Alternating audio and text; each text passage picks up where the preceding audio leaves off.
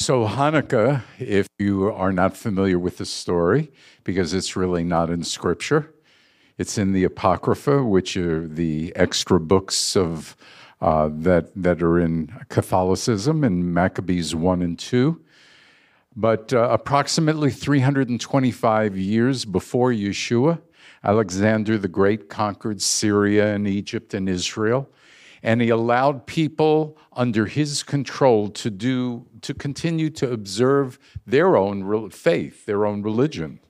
In fact, everything was so good that many Jews assimilated into the culture of what we would call Hellenism, adopting the customs, the dress, the language of the Greeks. Sound familiar?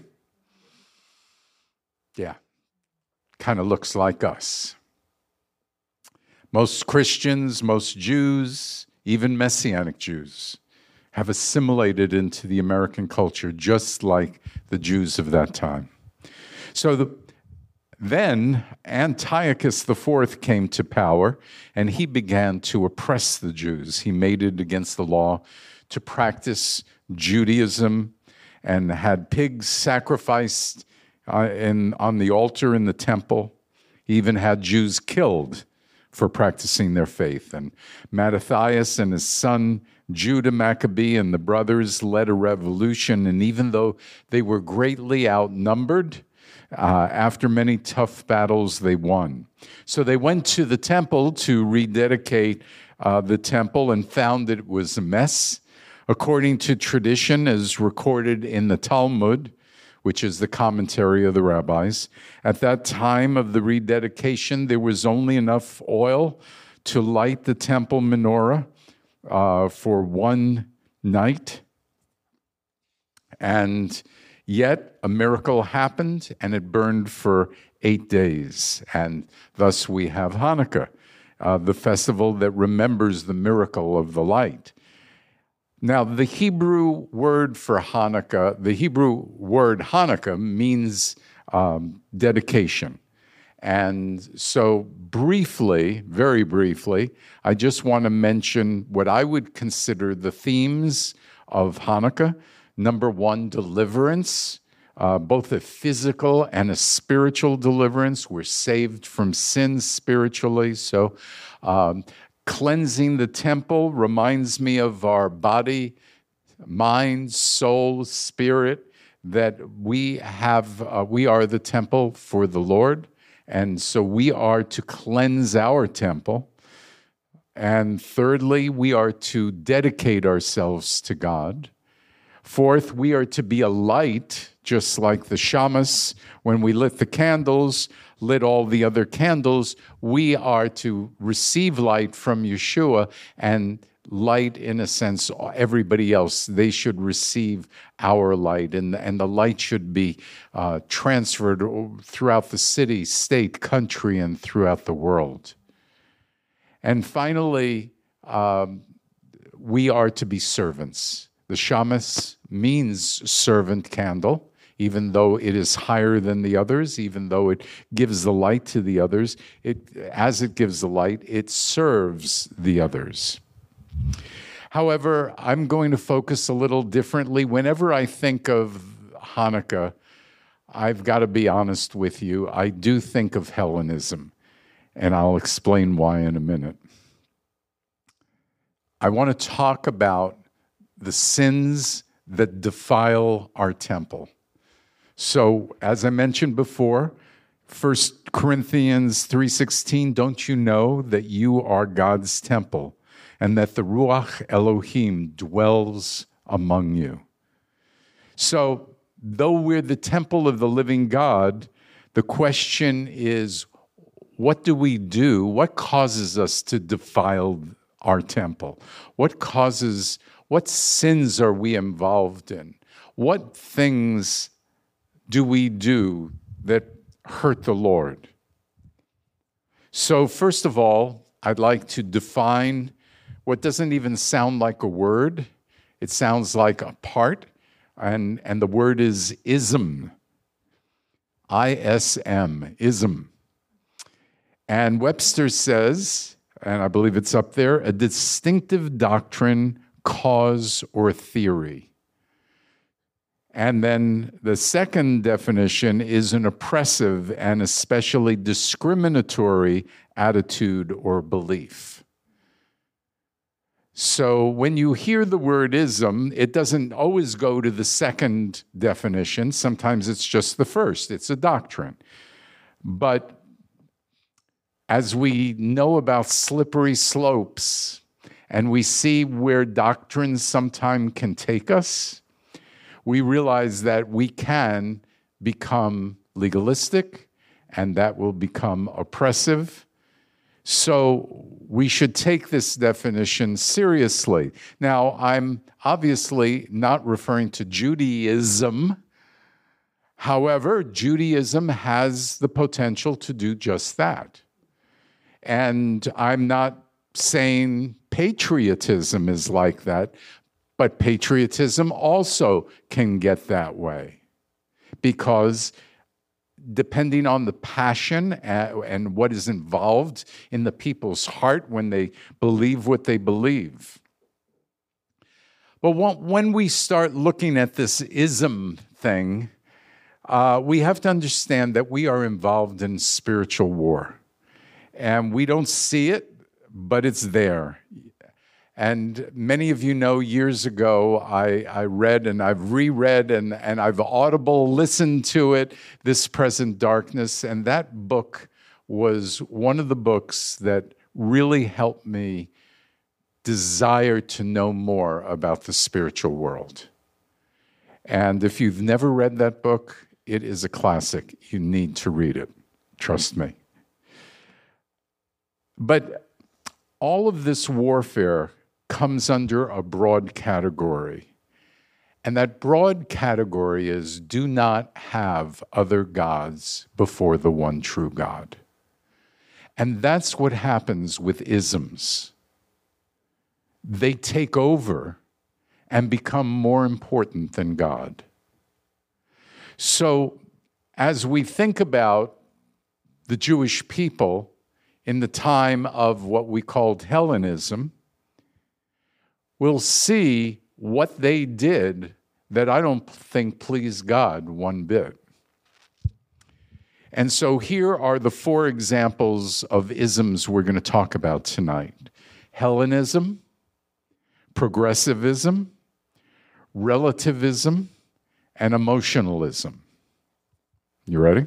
Okay. Hellenism. Hellenism means that you import a culture that is more important than the culture of God. So what I was saying before that is so dangerous in the United States is that, like the Jewish people during this time, everything was so good. And so people turned away from God. And that happened to the Jewish people until warfare actually changed it. Well, we're in a similar situation. It's the reason why people don't come to services, and they'll say, oh, well, you don't have to worship God you don't have to be in a synagogue to worship God or a church. Well, that's true, but we know that those people probably are not worshiping God. Some might, I don't want to go there, but the point is that we have an opportunity to make God our priority. And we can do a lot of good things that are not God things. And so many times in our American culture, there are things more important than God. It could be money, could be power, it could be fame. It just could be our time. All of our modern conveniences are part of our culture and have potential to defile our temple. Our phones, definitely, right? Facebook, TV, movies, They can distract us from our relationship with God. They heighten our desire to be entertained. And, everybody wants to have fun. So even the singing of the 8 Nights of Hanukkah should, as an example, is part, in a sense, of a Hellenistic culture. And we have to be very, very careful that we don't fall into the same trap. Well, I think we've already fallen there, actually. Our culture creates situations that are more important than God. For instance, there are issues that we make more important than God. For instance, the environment is a religion to many people. Race is a religion to many people. The whole area of social injustice is a religion to people. I believe that oftentimes we get seduced by our culture. And so Hellenism is exactly that. Well, our secondism is progressivism. And we hear this all the time. It's importing the world's knowledge over God's wisdom and knowledge. We become more modern, more hip, more cool, more up to date. The world is saying to us we're not up with the times. Everything we have done in the past is wrong, and the world has brought a greater enlightenment to the subject. Some believers have bought into this ideology. To the modern world, it makes sense to try out marriage before you actually get married. And if you think it works out, then you commit. Of course, some people go into marriage and treat it the same way. To the modern world, homosexuality is normal. Being transsexual is normal. And the world would say this is not a matter of choice. And deciding what gender you are. If you disagree with a progressive, they will make you out to be a villain or a hater. Progressives can act very mean-spirited. If you agree with them, everything's fine. And they will be very tolerant. But if you don't agree with them, then they will dismiss you. One of the characteristics of being progressive is that they say they're tolerant, except with people who are not progressive from their point of view. They make the rules, which is why we go into the next one, which is relativism. Relativism is truth changes based on the times you live in. So the definition of sin is different in the 1st century from the 21st century. Adultery and homosexuality used to be crimes. People used to go to jail for those things. Various sexual crimes, they were against the law until the 21st century. Relativism leads to you to being your own God and deciding what truth is. So relativism doesn't have an authority. It can't accept the Bible because the Bible needs to be updated by modern society.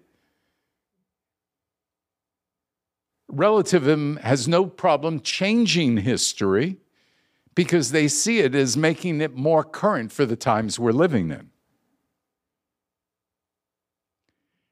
And relativism is a redefining of truth, which makes no sense because in order to have truth, it can't change. Because truth is truth. It doesn't change from generation to generation. And that's why the Word of God is so important to you and I, because that doesn't change. It is the truth.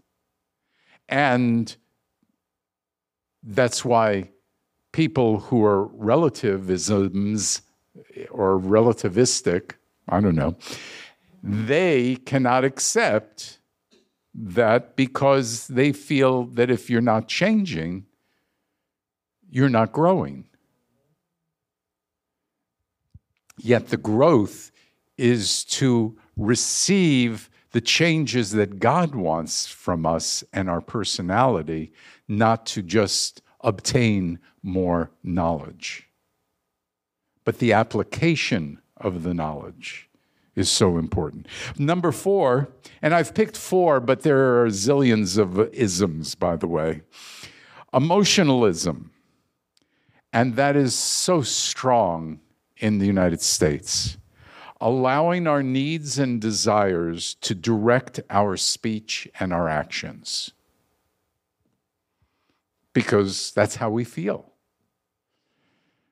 It's a very self-centered behavior. A woman should have a choice about an abortion because of the way she feels. You don't have any right to tell a woman that she's killing her baby. Because it's more important of how she feels. How often have you heard someone say, the God I serve wouldn't do that? Well, I'm sorry, but God does make things somewhat uncomfortable at times. And he did not. What she said was he didn't promise us a rose garden. Yeah. But he punishes. He judges. He allows bad things to happen to good people. He allows suffering into the world. However, the same people who get upset with those things will also get upset if we didn't have the freedom and God made us robots and just had to follow him. Now, one of the real dangers of emotionalism is seeing our children grow up in an emotional world. Because kids don't have respect. Because they see from the grown-ups, it's not about respect, it's about how you feel. So you have the right to choose somebody out because that's how you feel. And it might be a policeman. Might be somebody in authority, though really they shouldn't be chewing anybody out. But the point is, there's a lack of respect. This comes from allowing our emotions to rule rather than God. We give everybody, all the kids a trophy, right? There is no more first, second, third. They all get the same. That's why kids can choose their gender, because it's based on feelings. When the world is ruled by emotions, one can do anything for any reason because it's based on how you feel.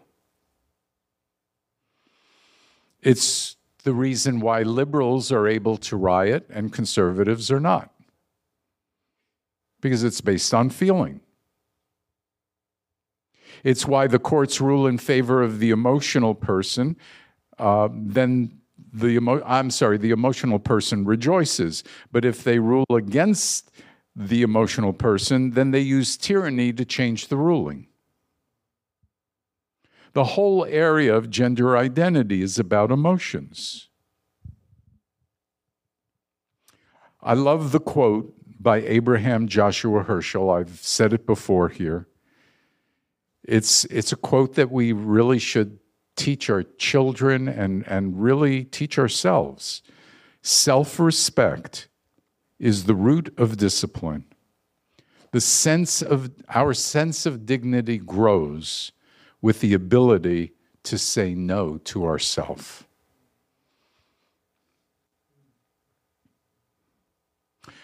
I think this is really a key principle of God's Word, because not everything that God's Word says are we ready to say, oh yeah, hooray, yes, let me at it.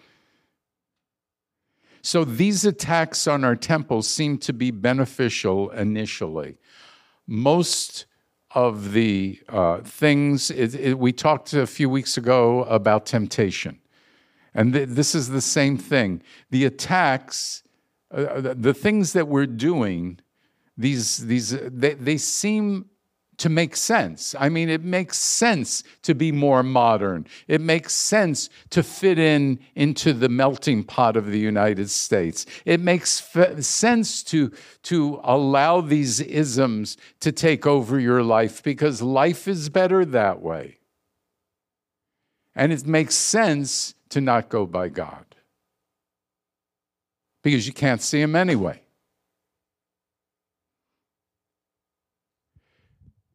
This is how Hasatan captures people. Hanukkah is the feast of dedication. We dedicate our lives to the Lord. The isms is the feast of self and is anti-God. And so we could go through lots of isms, whether it's socialism and communism and all these other isms. We have to understand that our key verse, as simple as it is, the one verse that all of us memorize the minute we become involved in Scripture at all, is trust in the Lord and lean not in all your ways, and he will direct your paths, or make your paths straight, depending on which translation. So, but to really apply this word, these two verses, to our heart, is extremely hard. Extremely hard. Trust in the Lord, Adonai, with all your heart. I mean, just stop there. That's hard. Lean not on your own understanding. Oh, you're saying my own common sense, I should forget it. Yeah, well, if it goes against God's common sense, yeah. You know, but in our mind, that doesn't make sense. In all our ways, acknowledge him.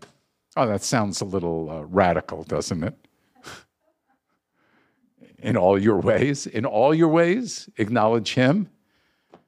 I mean, you don't have a life then. And he will make your path straight.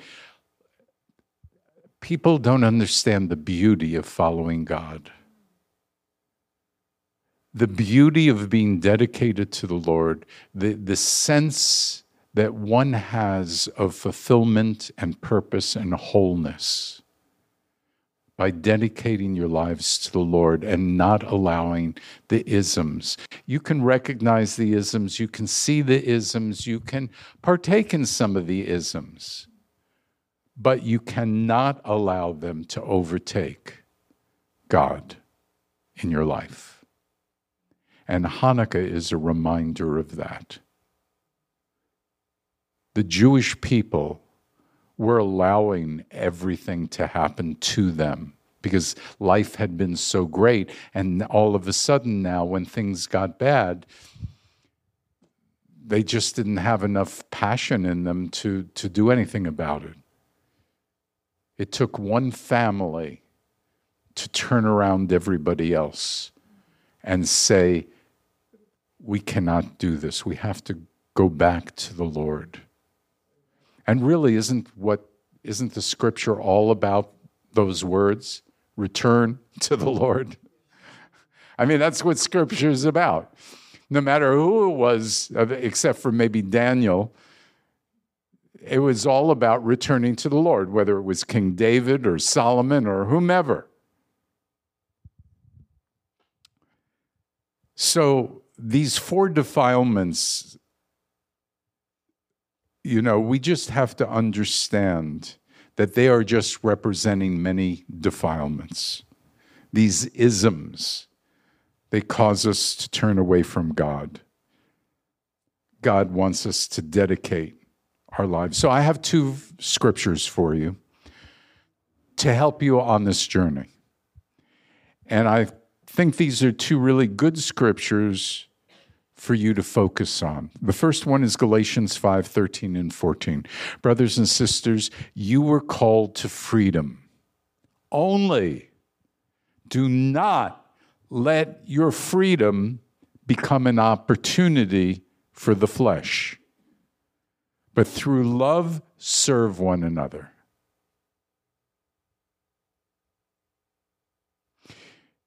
Again, it's self versus God. And the godly thing to do is to serve others. The self wants to serve self. For the whole Torah can be summed up in a single saying, love your neighbor as yourself. The second scripture that I'm ending with is this, Philippians 2:5-7. Have this attitude in yourselves, which also was in Messiah Yeshua, who, though existing in the form of God, did not consider being equal to God a thing to be grasped, but he emptied himself, taking on the form of a slave, becoming the likeness of men, and being found in appearance as a man. What does this look like when you empty yourself? When there's no more of yourself, there's no more what I'd call bad pride. And now there's just humility. Because you have so much confidence and so much trust in God that you know that your self-worth is in Him, which allows you to humble yourself and make sure that your life is about others and God rather than yourself. That's emptying yourself. Do this and follow Yeshua as his disciple. That is dedication. So if there's anybody here or certainly on Facebook Live who has never received Yeshua as your Messiah, never fully dedicated your life to the Lord, Hanukkah means dedication. Dedicate your life to the Lord by saying, I refuse to allow the isms to defile my temple. I'm sorry for my sins, God. Yeshua, I receive you into my heart. I dedicate my life to you. If somebody here or in Facebook land has said those words, we want to give you a free gift. Please contact us so we can get you a free gift to really bless your journey with the Lord. And so let's close in prayer. Father, I just thank you and praise you, Lord, for Hanukkah. Though it's not really one of your holy days where you say we must celebrate it, there is such a tremendous opportunity to see you all throughout this holy day. Lord, you are the light to the world. You give your light to us to give to others. And Lord, you are a servant as you are the shamas, the servant candle. And so we thank you and praise you that you have taught us at this time that the one who is highest is the one who serves. And so, Lord, we pray now that our hearts would be so focused on you that we truly would be servants. It wouldn't be about us. It would be about you, Lord, and what you've called us to do. Lord, we seek to be disciples. Help us to apply your word to our heart and to our mind, so that people will see you in us. I praise you and thank you for this in the name of Yeshua. Amen.